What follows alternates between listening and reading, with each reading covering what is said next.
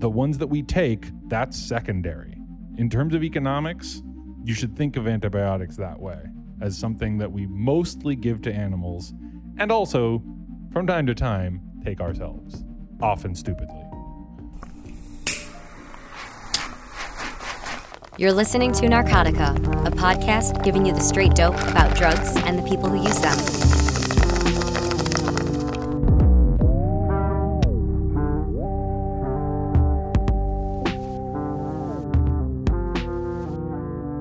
Drugs shape our culture in many ways that people don't always think about, and some of the least safe drug use can actually be sanctioned by doctors or brought on by heavy pressure in society to be the best. I'm talking about antibiotic resistance and doping at the Olympics. These are two pretty unrelated ideas, but as you'll hear, these are two topics that are not really talked about. I'm Troy Farah, and you're listening to Narcotica. Today, we've got a special guest. Well, all of our guests are special. This one is named Mark Pearl. He's sitting in my kitchen in the high desert. He drove up here all the way from Los Angeles, and he's here to talk about his new book, The Day It Finally Happens: Alien Contact, Dinosaur Parks, Immortal Humans, and Other Possible Phenomena. Mike, welcome to the show. Hello, it's good to be here. Thanks for having me. So you were a staff writer at Vice for about 3 years. You've also written for The Hollywood Reporter and The Outline, and you went to school at Chapman University for screenwriting. And it bears mentioning that you edited me once for a single article on Vice.com 4 years ago, just trying to be transparent here. But I would say that your beat, Mike, you know, journalists have beats or topics that they regularly cover, like healthcare or criminal justice. I would say your beat is despair. Okay, that's fair. I mean, I like to say that my beat is the future, but you know, the way that I think we sort of look at the future these days, they're sort of the same, the future and despair, unfortunately. So if you want to say I cover despair, that's I'll take it. Yeah. Well, now you have this book. It's kind of exploring the future in this interesting way. It's taking a lot of these wild, worst case scenarios, like what happens when the last fish in the ocean dies, or truly bizarre hypothetical situations, like what if a real life Jurassic Park opens? It's kind of structured like Flash Forward, this podcast that imagines a scenario as if it had just happened in yesterday's news, then breaks down this potential future using facts and experts. And it seems like a lot of international travel. Yeah, it's sort of like trying to put things that we think about with that we sort of like that we worry about or fantasize about, but we don't sort of think about like what comes after the breakthrough has occurred, what comes next. And so I'm trying to make that sort of realistic and tangible in people's minds, and using as much real research and firsthand accounts as I possibly can, so that it's not just like me speculating wildly. Although I do also speculate wildly from time to time. Right. And there's a good amount of humor in there as well. Oh, thank you. I try.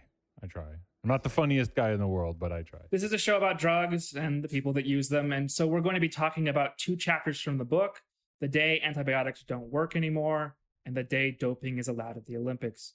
So I want to get more of an overview of the book first. For me, some of your reporting has kind of been therapeutic because I'm an anxious person. I'm always thinking about the end of the world, trademark. Because as a kid, I grew up in this evangelical household that was saturated with apocalyptic themes, from the Left Behind series to all the anxiety about Y2K, then 9/11 happened. So being able to go to the extreme and see what some of the actual risks are, what some of the actual evidence for whatever happening is, it's been kind of soothing in a way. And you've been very open about your own anxiety. So what motivated you to write this book? You know, you touched on it almost exactly. I think there's an eschatological bent with the way that people, for like my lifetime at least, have looked at the present, both the present and the future. Left Behind, I think, is a big part of that.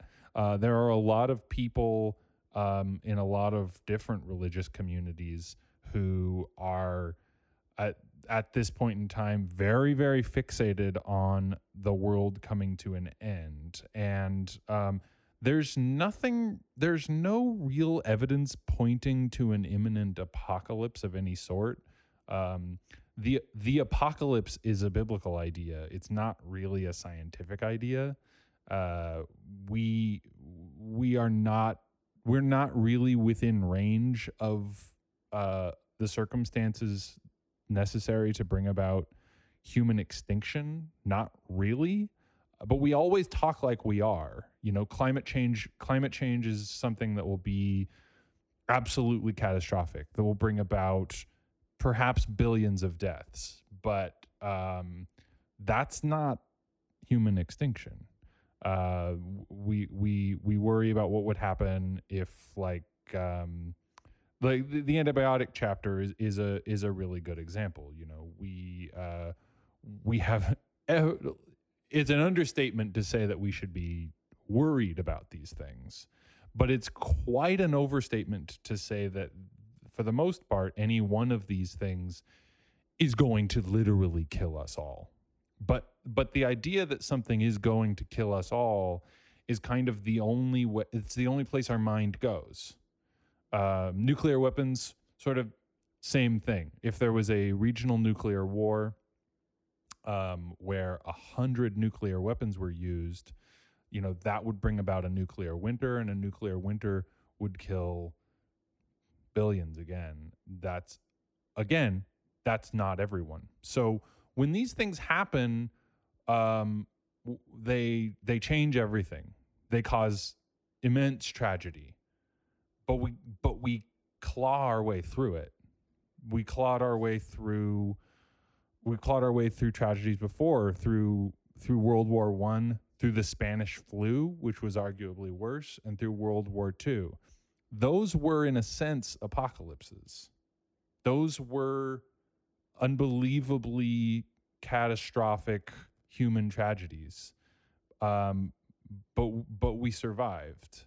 And I think if you write about these things in the abstract, you would have said, like, as World War II was gearing up, well, if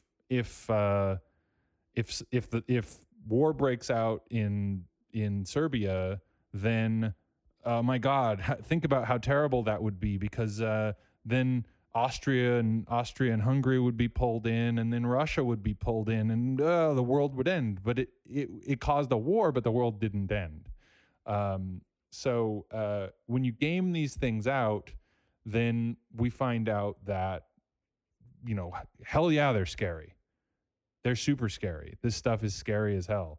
But I think the point of it was to say that, like, one way or another, we probably make it, and that's the tangible reality of human tragedy. That the scariest part, in a sense, is that we have to figure out how to become a species that endures that thing and then gets through it, gets to the other side. So it was writing this book, the process of it, kind of reassuring? Did it help you find more optimism about the future? Yeah, definitely.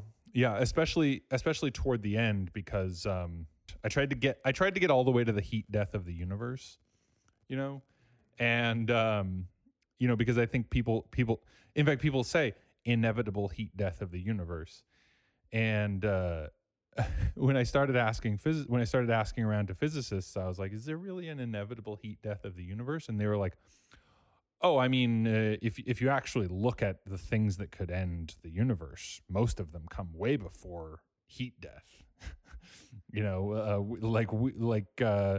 There could be vacuum decay. Vacuum decay is this circumstance where essentially the fundamental laws of physics suddenly change, and just everything is more or less blinked out of existence in a moment, and that's something that could happen at any time. And so the heat death of the universe is just like, if you take things as if you take the math as far as it goes, in terms of entropy and in terms of heat, then everything gets very, very spread out and very, very cold, because that's where the math takes us. But we may well not get there. But the other thing about heat death is that, like, it's only one of these phenomena that we're sort of like learning to game out on a long timeline. And something like dark energy is just the latest in observable scientific phenomena that we do not understand at all. And so what it kind of taught me was not to argue that like humanity will be around together, it will be around forever. You know, it won't. It'll turn into something else. It'll turn into a different species. But it taught me that like we have no reason to assume that we're going to die, that we're all going to die in the near future, and that we should live our lives from that assumption. Everything that is within the sort of like conceivable future is something that when we think about the conceivable future, the sort of like comprehensible future, it makes more sense in human terms to think about how to survive it instead of thinking about rolling over and dying, basically. Well, let's get back to drugs. This is a drug podcast. There's plenty of drugs in the book, yeah. I want to talk about antibiotic resistance first. There are many antibiotics: amoxicillin, doxycycline, azithromycin, or the Z-Pak, and probably the most famous is penicillin. So what is antibiotic resistance, and how serious is this problem? So what blew my mind about antibiotic resistance, and maybe a lot of people already know this, I didn't until I was researching this for the book, was that when they were giving out the Nobel Prize to Alexander Fleming for inventing penicillin, this was just after World War II, which had been this big coming out party for penicillin. You know, it'd been like the big not the initial rollout, but the big debut was World War II. So this guy who had invented the drug that had saved hundreds of thousands of lives on the battlefield, they gave him the Nobel Prize, and he stood up there and he said, "Hey, don't take too much of this stuff. We could become resistant." He, right then at that moment, he said that to the crowd, and we didn't listen. So what he was saying was that if you're giving out antibiotics and people aren't finishing the course of antibiotics, then what you're essentially doing is exposing a colony of bacteria to the chemical, in this case penicillin, that they can't survive exposure to. Except that a few of them, a tiny number of them, always will, and those ones will. I mean, this is just basic natural selection. You suddenly create a very, very small community of the survivors. And on a long enough timeline, as more and more drugs come out and more bacteria evolve to survive this exposure to antibiotics, then you create colonies that are sort of like boosted by the presence of these survivor organisms. And then when the colonies include those survivor organisms, then those genes get passed on until we get entire colonies of survivors, what we call superbugs. So MRSA is an example of this: methicillin resistant Staphylococcus aureus. I have such a hard time saying it, but I just read the audiobook for my book, so I got a bit used to it. But yeah, so when these bacteria kind of like on a long enough timeline, we create entire subspecies of these bacteria that have a tendency to kill us that we can't treat with our first line bacteria. So we have to go to our second choice down the line, our third choice down the line. So now there's not just MRSA, but we're now seeing so methicillin is out in the case of a lot of these infections when we try to use injectable antibiotics. So then we go down the line, we have vancomycin, and you give somebody vancomycin, that usually works, but now we're seeing resistance to that. And so as we go further and further down the line for a lot of these infections, they lead to worse and worse infections and death.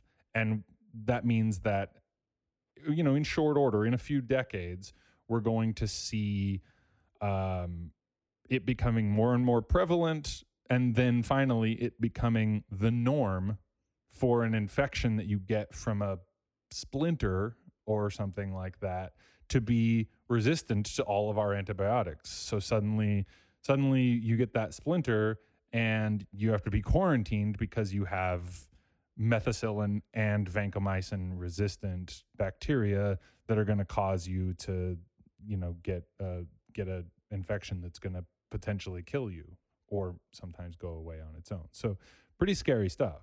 And British economist Jim O'Neill, you noted this in your book, predicts that 10 million people will die per year. And the CDC has said that a third of antibiotic prescriptions are unnecessary. As a kid, I remember having antibiotics thrown at me by doctors. Just, me too. You're sick. Here, have bubblegum flavored antibiotics. Yeah. So missed doses or failure to finish a course of antibiotics is kind of what helps contribute to this. But also, antibiotics are ubiquitous in meat as well. As you note in the book, 80% of antibiotics are used for livestock that we then eat. Yeah. That's mostly how we use antibiotics, is when we get animals very big, very, very fast. For various reasons, if you also give them a bunch of antibiotics, they get big faster, because it's not very healthy to be shoveling corn into a cow. It's not really typically good for the cow, but the cow will endure it better if you also pump it full of antibiotics at the same time. And so what we've discovered is that, as convenient as it is to take antibiotics because we have infections, that's a good use of antibiotics, but even better, you can make way more money off of your livestock if you pump them full of this stuff. And as a species, that is how we use antibiotics, is that we give them to the animals that we eat. Like, the ones that we take, that's secondary. In terms of economics, you should think of antibiotics that way, as something that we mostly give to animals, and also, from time to time, take ourselves, often stupidly. In the book, you start with this rampage of people killing their pets because of, I'm probably going to screw this up, but psittacosis or parrot fever becomes antibiotic resistant and starts spreading in this scenario that you're predicting or hypothesizing. What would you call it? Guessing. Yeah. Hypothesizing is good. I like that. Yeah. 1 billion birds is killed. It kind of reminds me of this chicken avian flu outbreak that killed 50 million birds in 2015, according to the USDA. Now, of course, flu is not bacteria. That's a virus. You don't use antibiotics for that.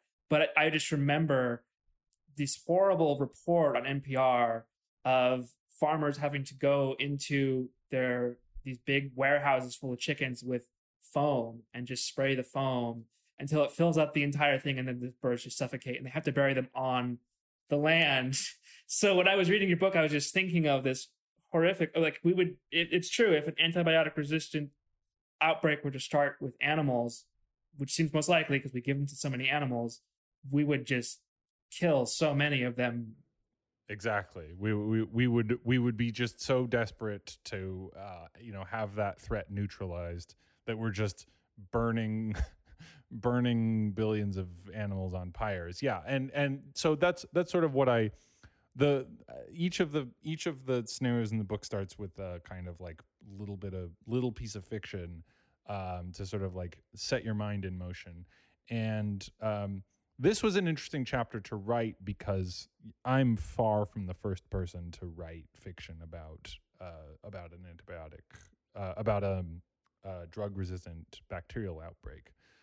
So what I decided to write was not so much a step-by-step, play-by-play little description of the outbreak itself, but to try and describe the psychology, the mass psychology of a reaction to such an outbreak, because we do know a bit about these bacteria at this point, and we are pretty scared of them. But there, there's never been like a major outbreak of one of these bacteria. So so that was what I did. I took this disease called parrot fever, and I imagined like, well, what if a lot of people had birds in their homes and there was this outbreak of parrot fever at that moment in time. Everybody would think that they were exposed or their kids were exposed, and we wouldn't take the time to positively verify that the outbreak was definitely coming from these like bird pets. We would just kill them. We would just rush to kill them. At least in the United States, we are very good at like jumping to conclusions, not waiting for verification, reacting to things in a very scared way. And so like I said, we have every reason to be scared.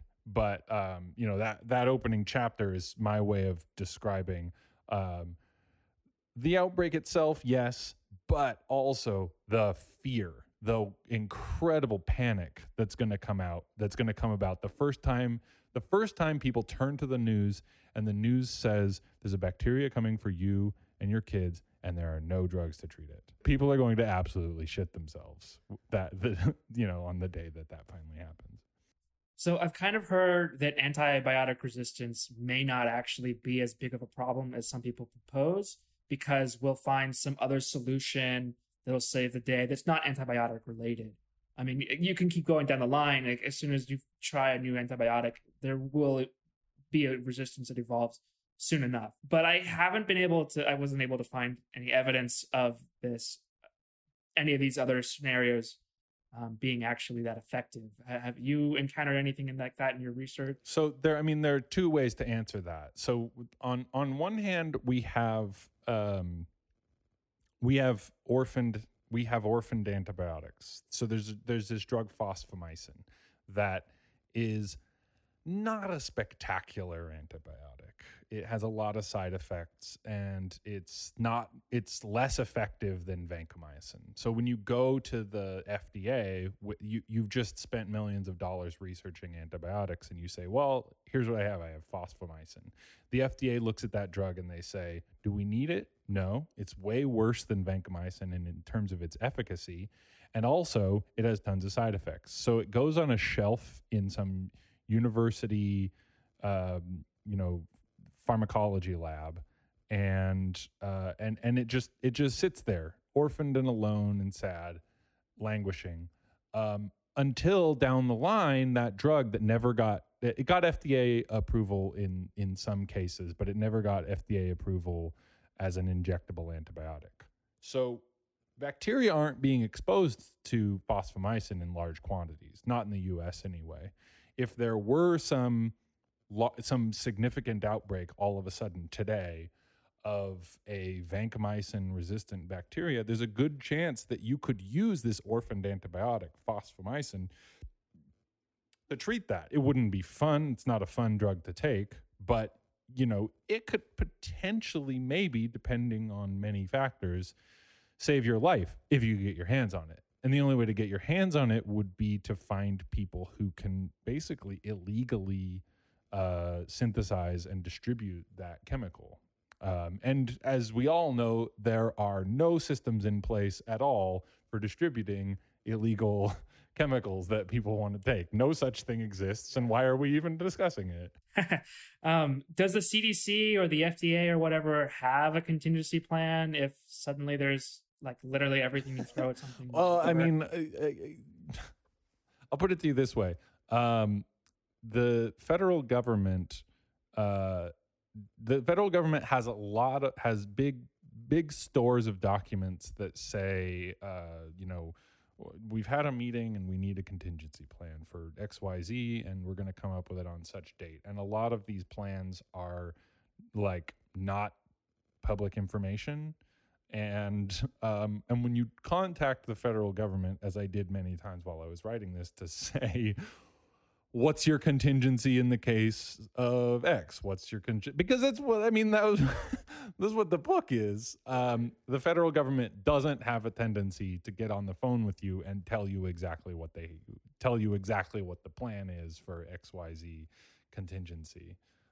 So presumably a lot of the quarantine procedures that we know about from something like the tiny little instances of Ebola that we've had so far are sort of what they have in mind. There's a quarantine center at the University of Indiana.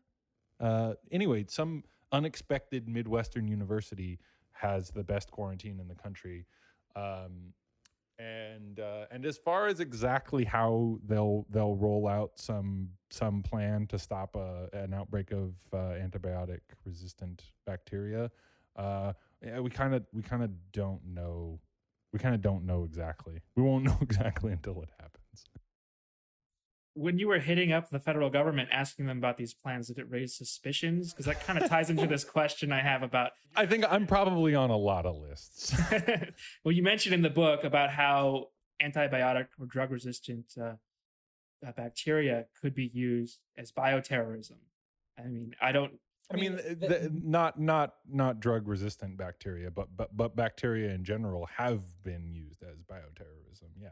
But it seems like it's really rare because it seems like it's kind of a clumsy way to kill a lot of people. If you want to do something, there's other ways that are probably more effective. You said it.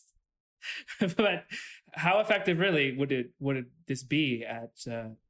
It's tough to say because, when it comes to something like MRSA, you have to get that into people's blood. Like if you MRSA's not a bacteria that MRSA's not like Salmonella, where you eat it and it gives you a digestive infection. It gives you a digestive disease. I wish I was an epidemiologist so that I could tell you in more detail about this, because somebody's going to come along and say, no, you can eat MRSA and get a MRSA infection.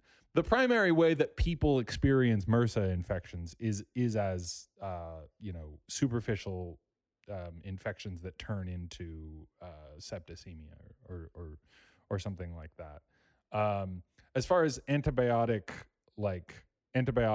staph that they're getting from something like when the Oregon cult from Brave, what is that Netflix documentary called?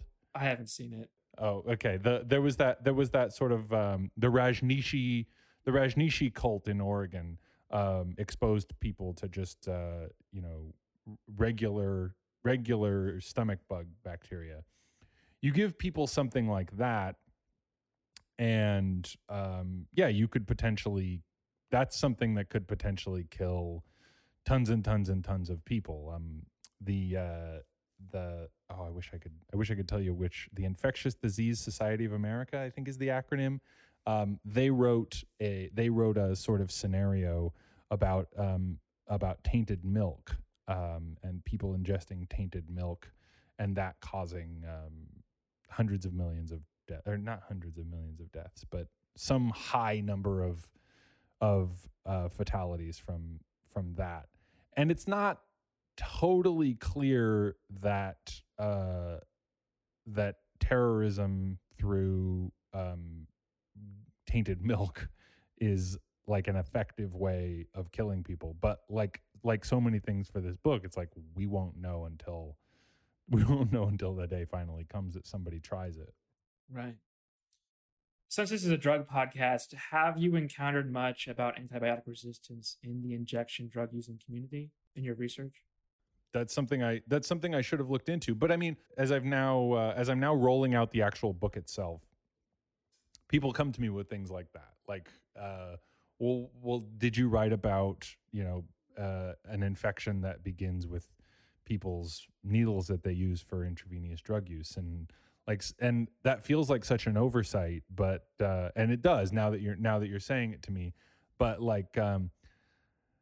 that's just you interacting with the book, everybody has the power to do what I did and just imagine the consequences of these things these things occurring. Like, Well, you could have probably written a book about any of these chapters, an entire book based on just the Jurassic. That's exactly right. Yeah.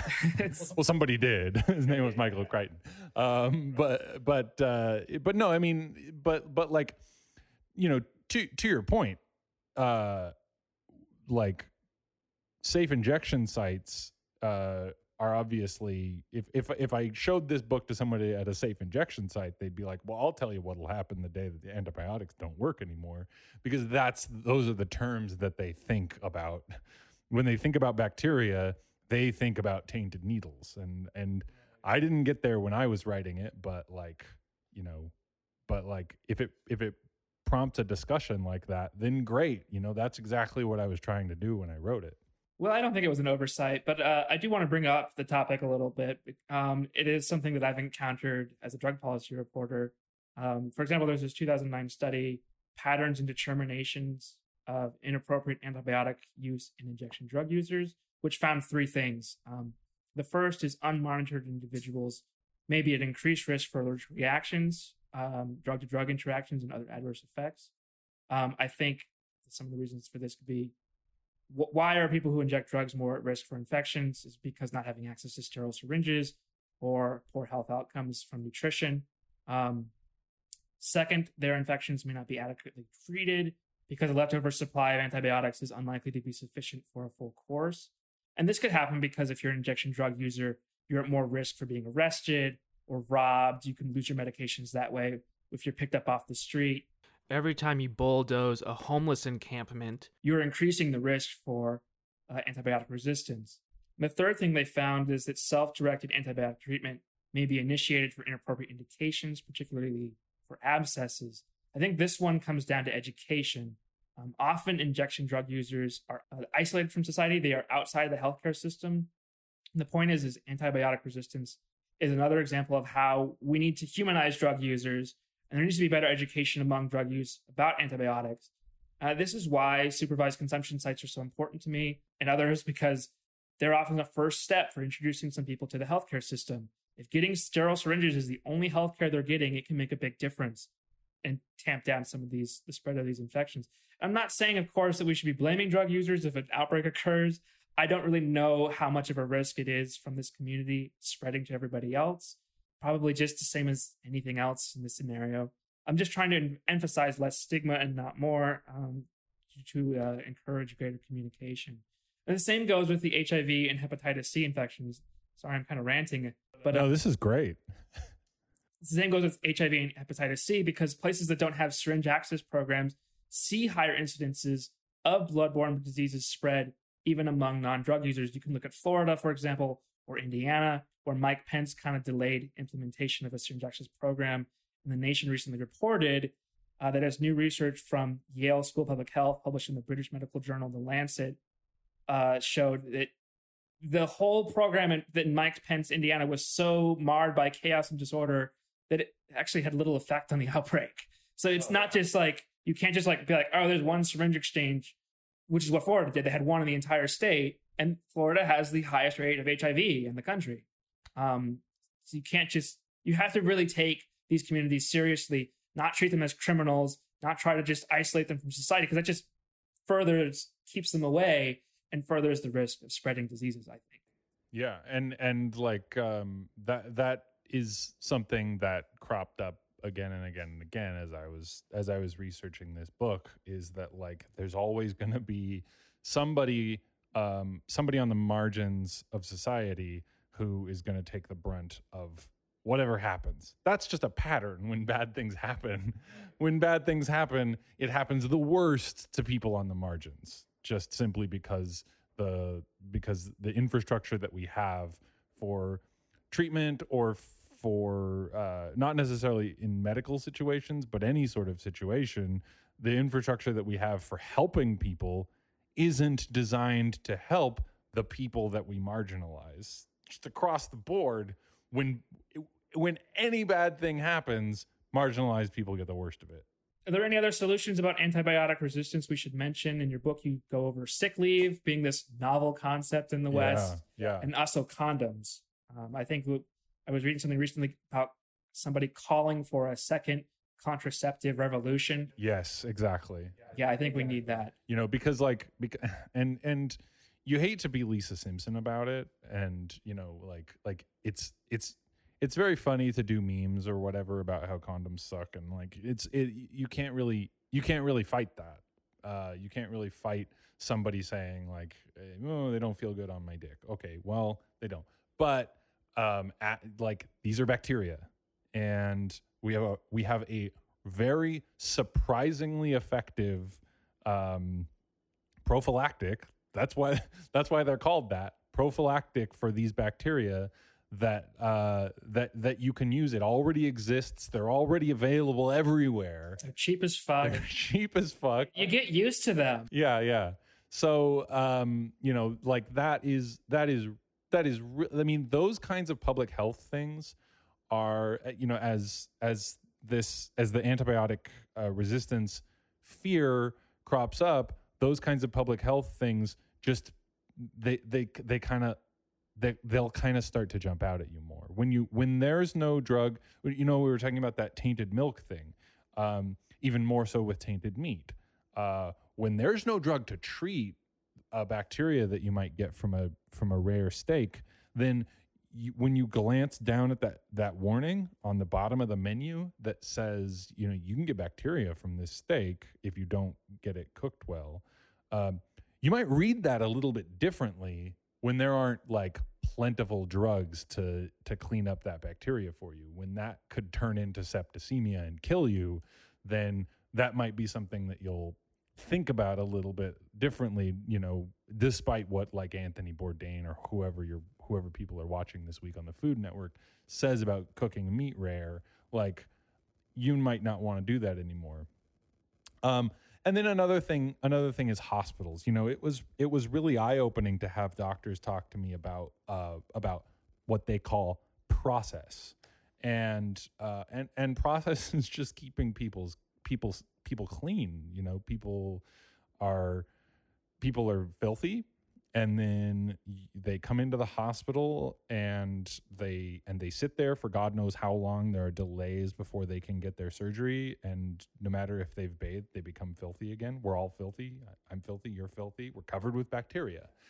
And you know, to have a doctor explain that, like, you don't get MRSA because there was MRSA on his scalpel. You get MRSA because you touched some MRSA while you were, you know, you went for a walk in the hospital, you touched an IV bag, or you touched a wall and the wall had some bacteria on it. It's fine on your hand, but once it's on your hand, where it's not really hurting you on your hand, but then you scratch your belly, and now you have it on your belly. It's not hurting you there either. But then you go for surgery, and maybe the iodine missed that spot after you scratched it. And then the scalpel pushes through that spot where you touched your belly, and that MRSA goes straight into your wound. And that's how you get an infection. And if you can kind of explain that to people step by step, and they start to think about, while they're in the hospital, then they start to think about like what's on their hands and how are they behaving and how are they thinking about the bacteria that are all around them. And one thing I gotta point out is there's no place where there's more antibiotic resistant bacteria than a fucking hospital. The places are swimming with them because they're also swimming with antibiotics. So, you know, we will think more in terms of this term process as we think more about as we worry more about antibiotics. And can I get to one more point about this? Yeah. So for the book, I went to this city in India called Surat, where there'd been in I believe 1994, there was an outbreak of the plague. Bacteria don't get much scarier than that. But this outbreak this was an outbreak that only killed a few dozen people, which is, I mean, a lot of people to die. But when you think about an outbreak of the plague, it sounds like it should kill 1 million people. It's the plague. It's the granddaddy of all bacterial illnesses. And this, by the way, was the pneumonic plague, meaning it's the variant that you can spread by coughing on people, which, bubonic plague has to be spread by fleas. You get it from flea bites. But if you can spread it just and give someone the plague, that's about as scary as it gets. And only like 55 people died in Surat that year. And the reason was awareness. The reason is that we are no longer medieval people. In pretty much every country in the world, you see this lately. I think 2 years ago there was a bad outbreak of plague that I think they're still living through in Madagascar. But in nearly every country in the entire world, people know to be scared of the plague, and they know what it is. They know that it's a microbe. They know that it's a contagious microbe, and that it spreads. That these things spread. You generally know that you spread. You know how you spread germs, and when the plague was new, not when the plague was new, but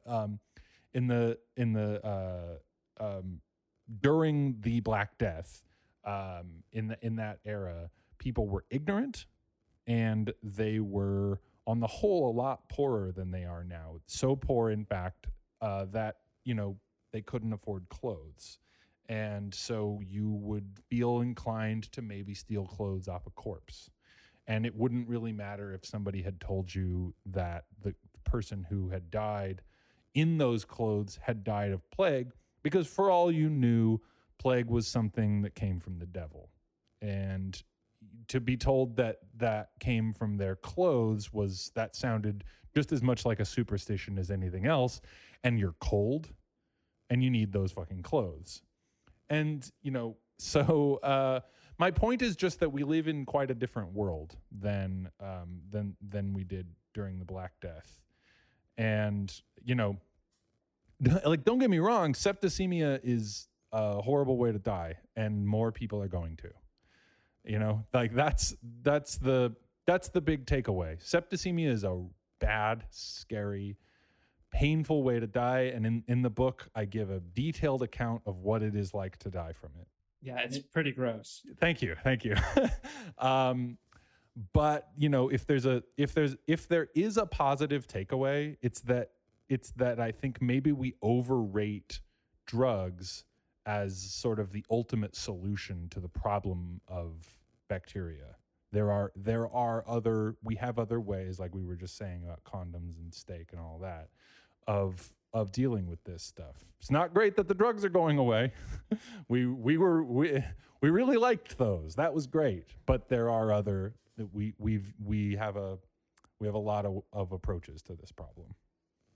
So let's move on to the day doping is allowed at the Olympics. This is an interesting scenario to me. First of all, I don't give a fuck about the Olympics. I never have.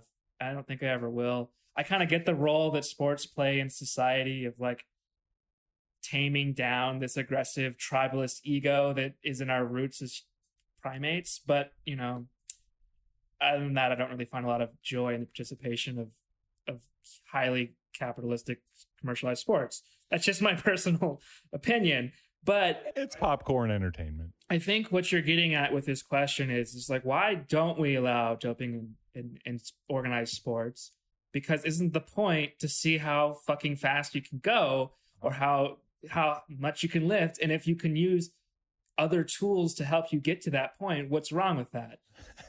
So, I mean, I really tried not to be too polemical in this book. I do get polemical. I do get openly polemical in the chapter on ending modern slavery, because I think that's one that people just sort of like try not to think about.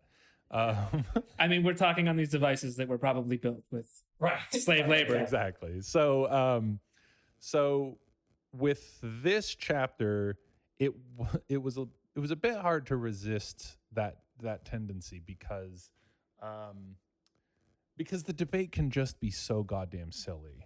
The debate around drugs in sports, I open with a guy saying to another guy, if you allow drugs in sports, that's like allowing motorcycles in foot races, and it's just like, it's patently absurd to view it that way. It's also not because the rules of the sport say you don't take the drugs. If you take the drugs and the referees, as it were, catch you doing it, you've broken the rules. You are subject to punishment, in this case, like being stripped of your medal. So you're a rule breaker, and it's just like whatever, traveling in basketball. It's a violation of what you were supposed to do. You didn't do what you were supposed to do. But with this one, when you look at this topic closely, you see that fairness in the Olympics is a very sort of flimsy concept. It's not on the concept of fairness in the Olympics is on a balsa wood foundation that's very rickety and ready to break apart at any moment. You see something when you see something like the Russian doping scandal that got them pseudo banned from the most recent Olympics. That feels wrong. It feels like, they were scamming the Olympics and they need to be kicked out. If you look at it a little bit more closely, then you see a situation like happened a couple of years ago in tennis. And, it wasn't Olympic tennis, but the drug monitoring was done by WADA, which is an Olympic associated monitoring organization.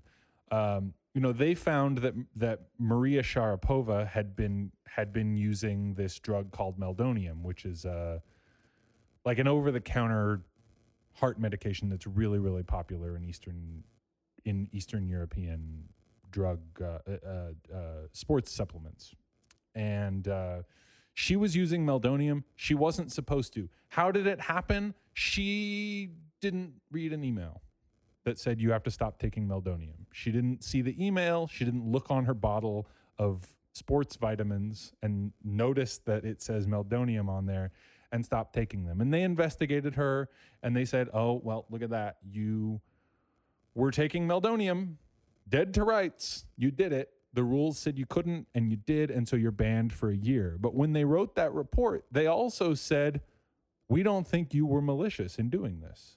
We think you were following the rules in good faith, you thought, and you accidentally broke a rule, but these are the breaks, so you're banned for a year. So she'll always have that scar on her record. But the thing about meldonium is that we don't know if that really makes you better at sports. We're basing that off of suppositions, some common sense. Right. There haven't been clinical trials on some of these supplements. No, there haven't been clinical trials on most of these things. So one of the really interesting things about writing about this topic was that this guy that I spoke to, Bill Mallon, who was a doctor for a lot of years at the Olympic Games, he follows this very closely because he's there treating people. And he told me, well, most of the drugs that people take for sports, they don't know whether that they have no clue. It's not actually doing anything for them. They just take it because they think it probably helps. He said steroids, we're certain that makes people stronger. And there have been there was a survey of a survey of all of the studies on steroids in sports shows basically an absolutely ironclad, we are very certain, you can state pretty generally that steroids make you 20% stronger. That is about what the numbers say. They make you 20% stronger. In other words, a lot stronger. And so when it comes to weight-based events at the Olympics, that's going to do a lot. But the rest of it, we kind of don't know. We think we think that what do you call it? EPO, the Lance Armstrong drug. We're pretty sure that makes people more effective at things like cycling and running, but we're not positive. And the rest of them, we're really not positive. So we're policing this stuff based on a lot of guesswork, you know? So that's just one of the reasons why all of this like Olympic fairness policing, not on the steadiest foundation in the world. In the future, I think all drugs will eventually be legal and regulated with almost no exceptions, just because we have about 100 years of data on prohibition and it doesn't work. There's got to be something else. And eventually we'll probably have legal markets for cocaine and meth and heroin. And they will, I think the best way from talking to experts about this is that they will allow milder alternatives to have more access and lots of drug treatment access and lots of harm reduction and all this other stuff. So eventually we'll probably have a world where it's like, take meth, who cares? It's not a big deal. And that would apply to the Olympics as well. So you take meth so that you can run faster. Although you talk about how amphetamines aren't exactly the most effective for enhancing your abilities necessarily. No, amphetamines are an interesting one when it comes to sports, because what it looks like they do is they make you feel better around the time that it comes to like practice. If you're somebody if you need to train, you got to get on your bike in the morning. If you take meth to get amped up to get out there and practice, it'll help you in that regard. But if you are actually at the Olympic Village getting ready to do your cycling competition, there are competing scientific studies on what would actually happen. A lot of it shows that you'll overheat. You'll overheat a lot faster than somebody who is not on amphetamines. It's probably a bad idea to take them at your actual event. There's a little bit of conflicting data. And I mean, it goes without saying, if you've ever taken Ritalin or something like that, the way that it makes you feel is amped up and ready to do some do some physical stuff. So I mean, you know, that's kind of what we're going off of when we say like, well, it's obviously performance enhancing, but since it has other side effects, it's like we won't know until that Olympics. That's when we'll find out. That's when we'll find out exactly what effect it has. We'll say like, well, these people were on meth and they did XYZ. These people weren't on meth, and you know they did better, or they did worse. We don't know yet. You know, like did you ever play the video game Metal Gear Solid? Just the fifth one. Oh, okay. I don't know if it's still in the fifth game, but when in the first couple of Metal Gear Solid games, if you wanted better sniper accuracy, then you would take benzodiazepines that were like you would find benzodiazepines lying on the ground, take them, and then is that still in Metal Gear Solid 5? I think they made up names of these drugs. One of them's called Acceleramin, and the other one's like Focus Min or something. Yeah. Like, they sound like drugs, but I didn't look them up. I don't think they're real. So in a video game, it's 1-to-1. You take it, it makes your shooting better. And that is how the Olympics evaluates that, you know, that class of drugs. When you take them for a shooting event, they say, oh, your accuracy is definitely improved. But the real world Olympic actual in the Olympic Stadium doing a shooting event, taking diazepam versus somebody who's not taking diazepam, we do not know yet if that will make you better in the actual Olympic in an actual Olympic shooting event. If that will make you better, some of it probably will. You know, there was this guy named Doc Ellis who. A baseball player in the 70s who pitched a no-hitter on LSD. Does that mean that all pitchers should take LSD before they get on the mound? Probably not, but we don't know. We don't know yet because we haven't been able to do the sort of like peer-reviewed trials that would tell us that information with any certainty. I love that story of Doc Ellis. There's a really great animation out there about it. Yeah. If you haven't seen it, it's great. Yeah, and I wonder. I mean, I wasn't there, obviously, but I wonder if the reason why he was able to pitch a no-hitter was because he was on LSD, and everybody up to bat was like, "Why the hell is he freaking out?" And just got distracted. Like, who knows if it was the ability of the time dilation of acid being able to like focus in or something, or if it's just him being weird. But I mean, that you make an interesting point, because like if you're on LSD, then something is happening with you psychologically. So baseball, which is an Olympic sport, by the way, baseball has a psychological component to it. It's kind of like poker in that way. So who knows? Psychotropic. There could be taking psychedelic drugs or taking drugs that only affect your mental state could really make the difference between winning and losing in baseball. We don't know. Yeah. In order for that to happen, the World Anti-Doping Agency would have to be abolished. And what a name, the World Anti-Doping Agency. WADA, yes. It makes NIDA sound like it's like a pro-drug organization. But they would have to be abolished. The Olympic Council would have to come to the conclusion, this is what you write in your book, that rules against the drugs are no longer worthwhile. Then they write a report calling for WADA to be downsized or for its mission to be changed. And from there, we'd suddenly probably see as you write, like a huge influx of people taking all kinds of weird things to improve their performance.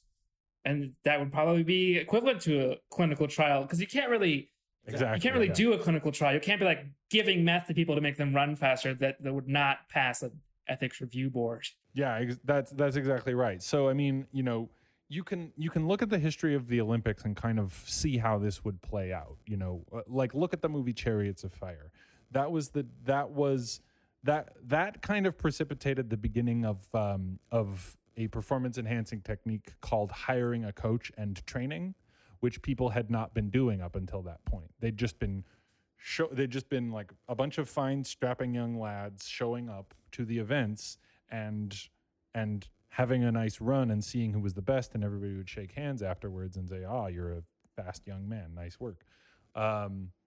It was ungentlemanly and some would argue unfair for people in those days to hire a coach and train, and now it's become the norm to hire a coach and train. And so the way that you'll see some Olympic athlete maybe show up one year, come in 14th place in sprinting, and then the next year have some kind of training breakthrough and suddenly becoming in first place, you would see the same thing come about because people figured out what drugs to take in what quantity, and then they'd show up with their drug regimen all dialed in, and then they'd win those events. But what this guy that I spoke to named Mark Burnley at the University of Kent told me was that then there'd be a plateau.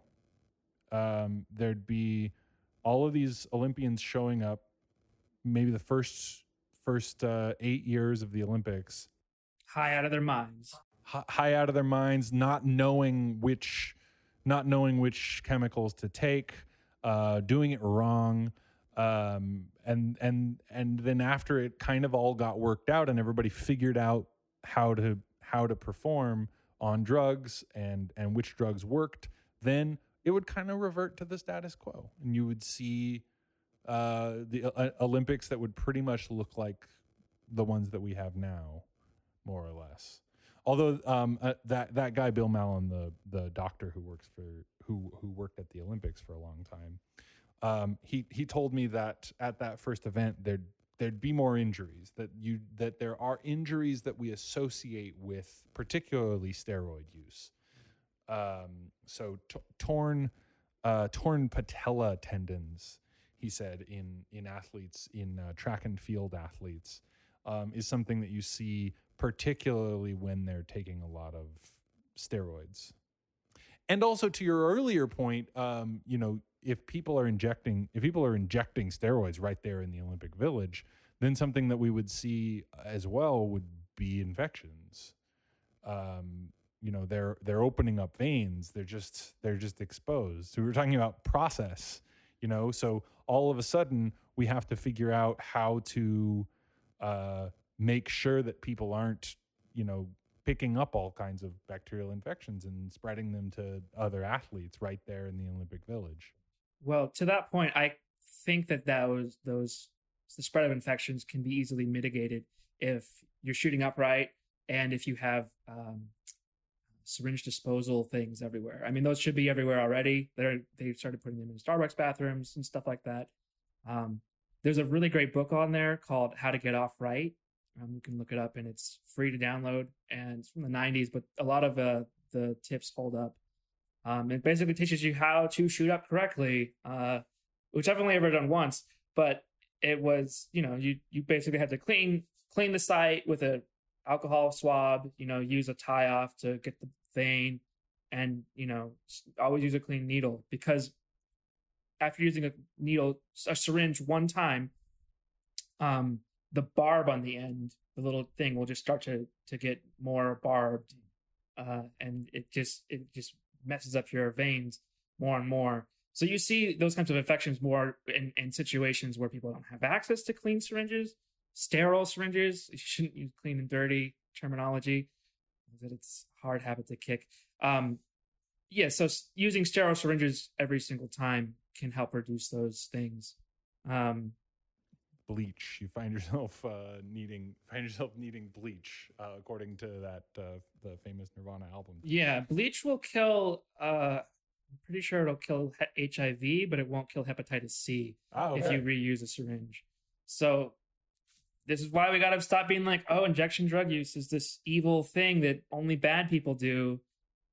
Spread syringes out, let people have them, and we'll see a drop in infections. There's so much research.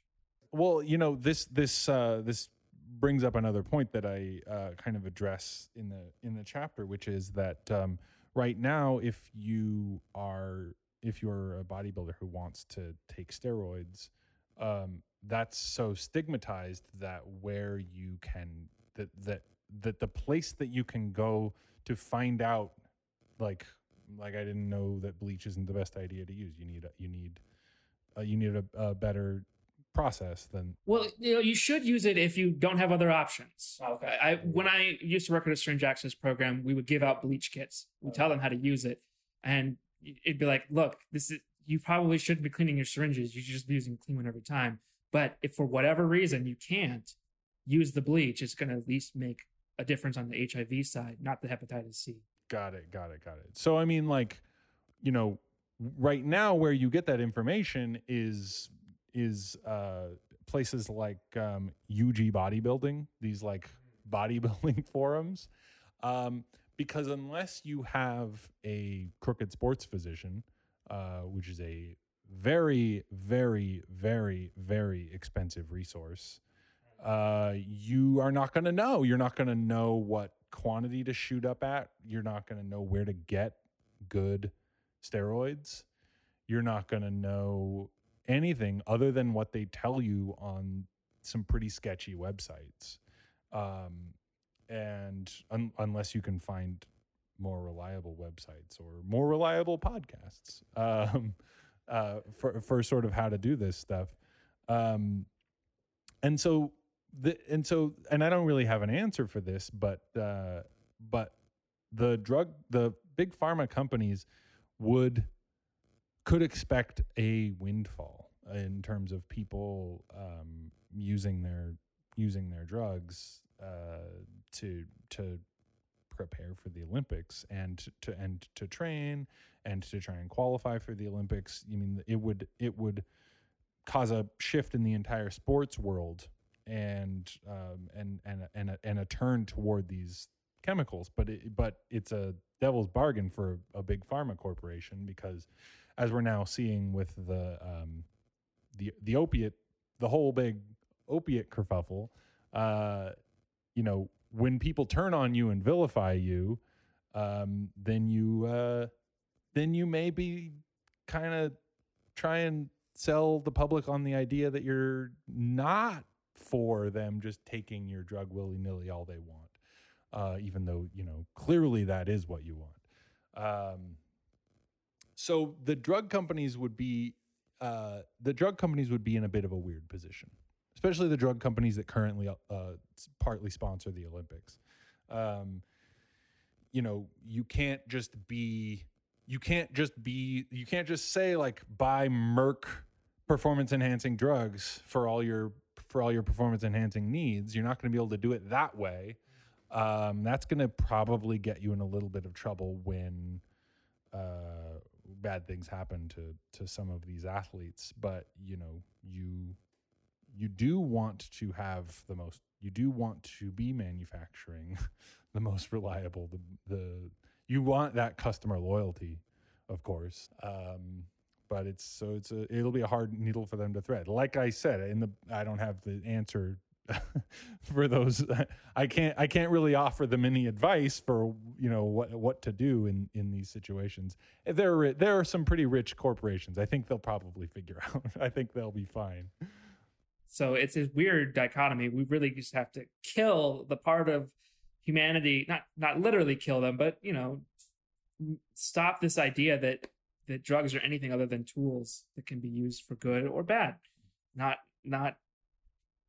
I don't know. We give too much personification to drugs, in my opinion.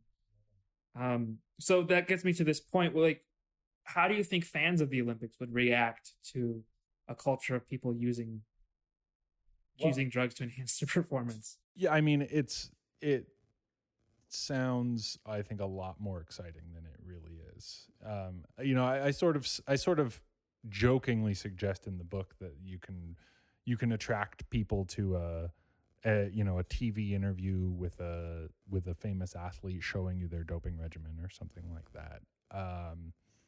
Because as we've seen over the years, as we've seen on when Oprah interviews Mark McGuire or Barbara Walters interviews Lance Armstrong or something like that, there is something fascinating about athletes who dope. Right now, kind of because it's illicit. It's, they weren't supposed to. They're villains now.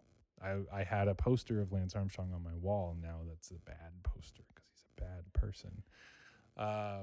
We love redemption arcs in our society. Sure, right. Well, Britney Spears, for example. Yeah, well, exactly. We love redemption arcs, but we also love public stonings. Which is, I mean, that's what we did to Britney Spears and Lance Armstrong. I think we can expect the public to behave rationally and without any hysteria.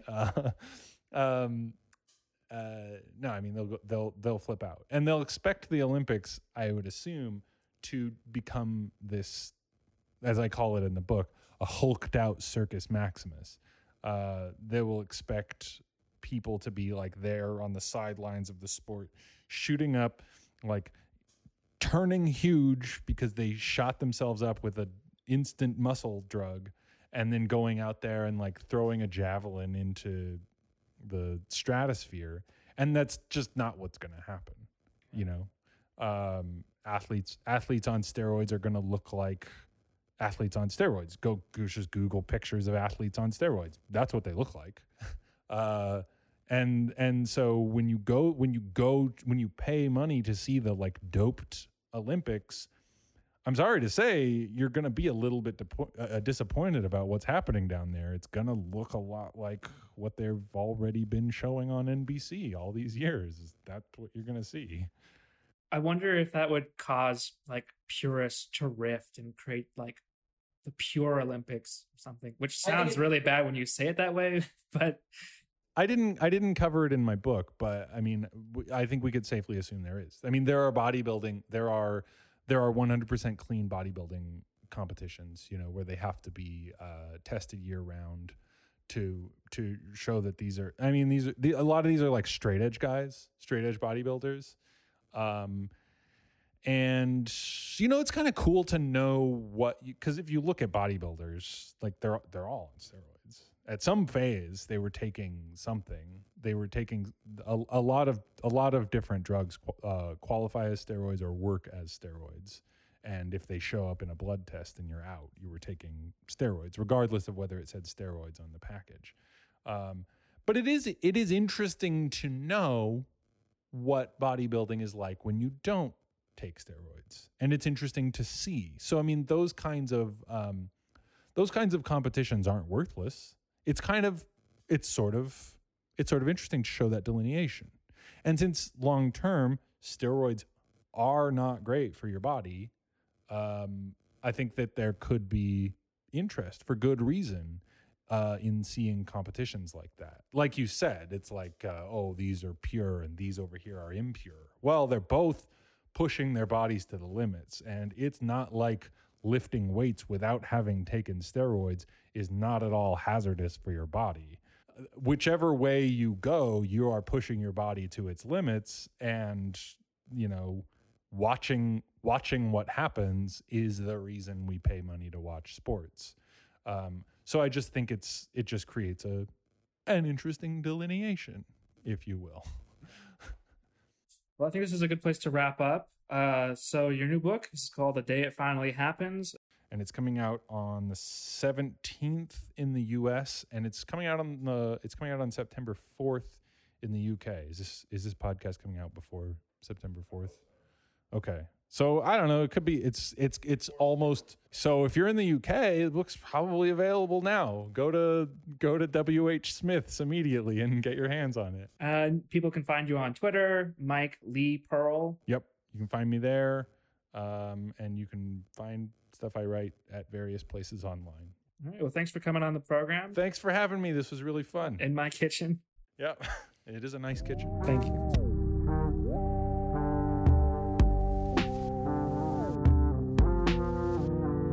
Thanks for listening to Narcotica. You can follow us on Twitter at NarcoCast or on narcocast.com. Narcotica is an independent production by Christopher Maraff, Zachary Siegel, and myself, Troy Farah. Our co-producer is Aaron Ferguson, who has just been killing it lately, and our theme music is by Glassboy. Additional music by Pictures of the Floating World. Narcotica is sponsored by Billy Bob's Big Long Slong-Shaped Bongs. Just kidding. That's a made-up product, I hope. In all seriousness, we don't want to clutter this program with stupid ads. So thank you so much to our Patreons who help keep this program free from corporate influence. We couldn't do it without you. If you want to help us out, join dozens of pro-drug advocates on our Patreon. Or help us get the word out. Give us a rating wherever you get your podcasts. We're finally on Spotify. Tell your friends about us, and carve our name into the bathroom mirror at Burger King. If you want to send us a suggestion, tell us about the medical benefits of cocaine, or just want to say hi, you can email us at tips@narcocast.com. That's all for now. Take care.